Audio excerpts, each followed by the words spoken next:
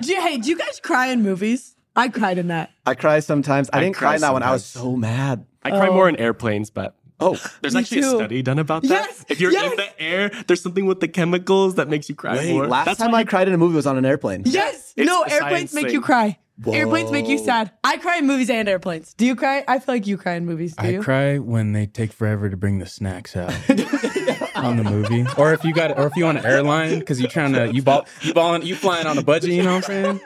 And they're like, you gotta pay like $17 for the peanuts. I'm like, hey, just keep it moving, bro. And that makes you cry. Yeah. Welcome to This is Kingdom. This is Grace. This is Talon. This is TJ. This is Hollis. And this week, y'all, is going to be crazy. We're hitting the talk. I lost it, guys. I'm sorry. I wasn't ready today. I don't know. Okay, I I don't even know what it's called. It's Tithing, Opening the Windows of Heaven by Elder Neil L. Anderson. Let's go.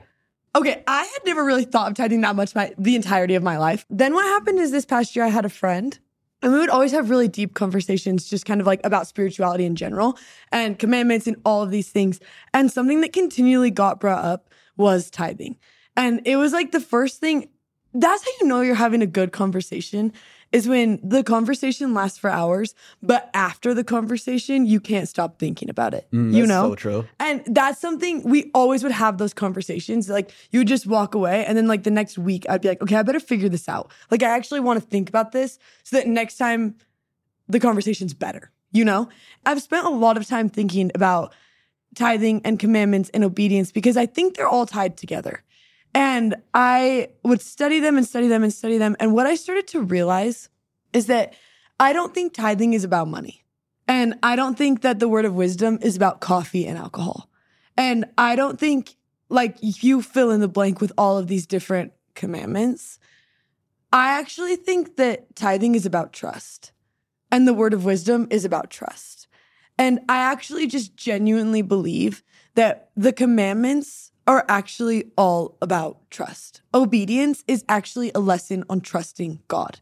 It's not a lesson about micromanaging. It's not a lesson about, let me task how many times like you forgot to pay your tithing this year. It's actually just a lesson about trusting God. God is going to ask us to do things that we do not understand, that do not make sense to us. Tithing could fall into that category. The word of wisdom could fall into that category. But the thing about it is it's actually all about learning to trust God. To trust him more than you trust logic, to trust him more than you trust your thoughts. And as I like studied it and I unpacked it and I was like kind of building off this idea, I was reading in a book. It's by Donald Miller. And he starts talking about tithing and how he was really struggling financially and he was kind of living paycheck to paycheck and it wasn't going super well. And then I was talking to like the pastor of his church. He's Christian. And he was like, well, are you giving to the church? And he was like, no. He's like, I can't even eat. Like, I'm like, I can't give to anyone. Like, this is not going to work out. And he's like, yeah, we'll try it. And he like had this really tough relationship with tithing. And he's like, no, you don't understand. Like, that's not how this is going to work. And then he says this quote in the book and it says, the best part, he starts paying tithing and he starts like discovering this new relationship with God. And it's not about money for him. He says, the best part is what tithing has done for my relationship with God. Before, I felt like I was going to God with my fingers crossed, the way a child feels around his father when he knows he has told terrible lies. God knew where I was. He didn't love me any different when I was holding out on him. It's just that I didn't feel clean around him, and you know how that can affect a relationship. And the thing is I think sometimes we think tithing is like, if we're not paying tithing, we always, or like we're not like following commandments or we're not being obedient. We always want to say, yeah, but God still loves me. God still loves me, as if that's like the entirety of the relationship. But no good relationship is you just like doing whatever you want and saying, yeah, but you still love me, right? That's not a relationship. That's rude. That's just simply not, like, that's not it. And I think that you discover something different in a relationship when you say, no, actually, I trust you on this one. And I can come to you feeling good about where we're at because I know that I'm doing everything I can to make this relationship work, to show you that I trust you. I love that so much. I kind of have a hot take. This is just my opinion. I'm so sorry, okay? But sometimes we'll say, because it makes so much sense that, like, logically in our head with the church, we're like, man, the church don't need my $3. You know what I'm saying? For real. Like, the church is chilling, man, and for good reason, right? He lists all the reasons and all the ways that the church is blessing lives. Well, God is blessing lives through the church, through the tithing. And sometimes we'll say things like, I'm going to pay my tithing because God needs my help. I don't think God needs our help, man. He's God. I think God needs and wants us and our heart.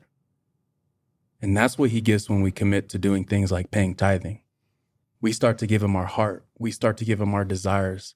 We start to put our relationship with him above anything else, especially money, which we hold to so strong. And I think when we give tithing, it's not because God needs our help. It's because he needs us and we need him. I love that. What both of you just said reminded me of a conversation I had with my mom, actually. I don't know how many years ago. But she told me, it's like, hey, I didn't pay my tithing on time last month.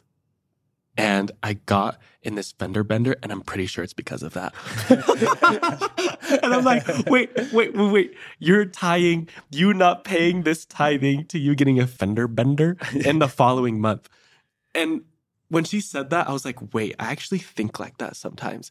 If I don't hold my part of this tithing deal or anything else, something bad's going to happen to me. Because it's like, oh, if this doesn't happen, then God's not going to reward me.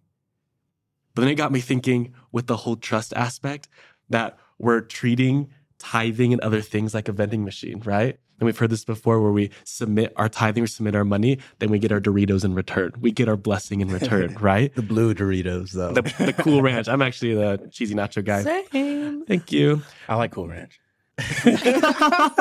But even with that, it's not about the transaction. And I love what TJ said. It's not about if we pay our tithing, God is going to reward us from an outward perspective. And sometimes it may seem like that. It was like on the mission too. It's like, this person ain't obedient and he's baptizing all these people. I don't think it's tied like that. God wants us to be happy at all times, but it's not about how our outsides or our circumstances are changing, but how our heart is changing, what's happening in the inside. Am I trusting him enough to do this because I know it will benefit me, rather than I'm trusting him enough to do this because I know I'll get something in return? It's trusting him enough because I know my heart will be changed because of this, and it'll make me a better disciple of Christ. Mm. I love how it changes your heart, and it changes like it changes your love and your commitment. You know what I mean? Because we need both, but tithing's like a commitment thing. Are you all in? Like, are you going to send that money? Well, You know? and I think that's the thing that's so interesting to me. And that's why I'm obsessed with that quote, is because God knows where you are. That's true. I just genuinely believe that about God. God actually knows where you are. And he doesn't love you less depending on where you are. That doesn't mean he's not going to meet you where you are. That's like, yeah, and you could live you could live your relationship like that.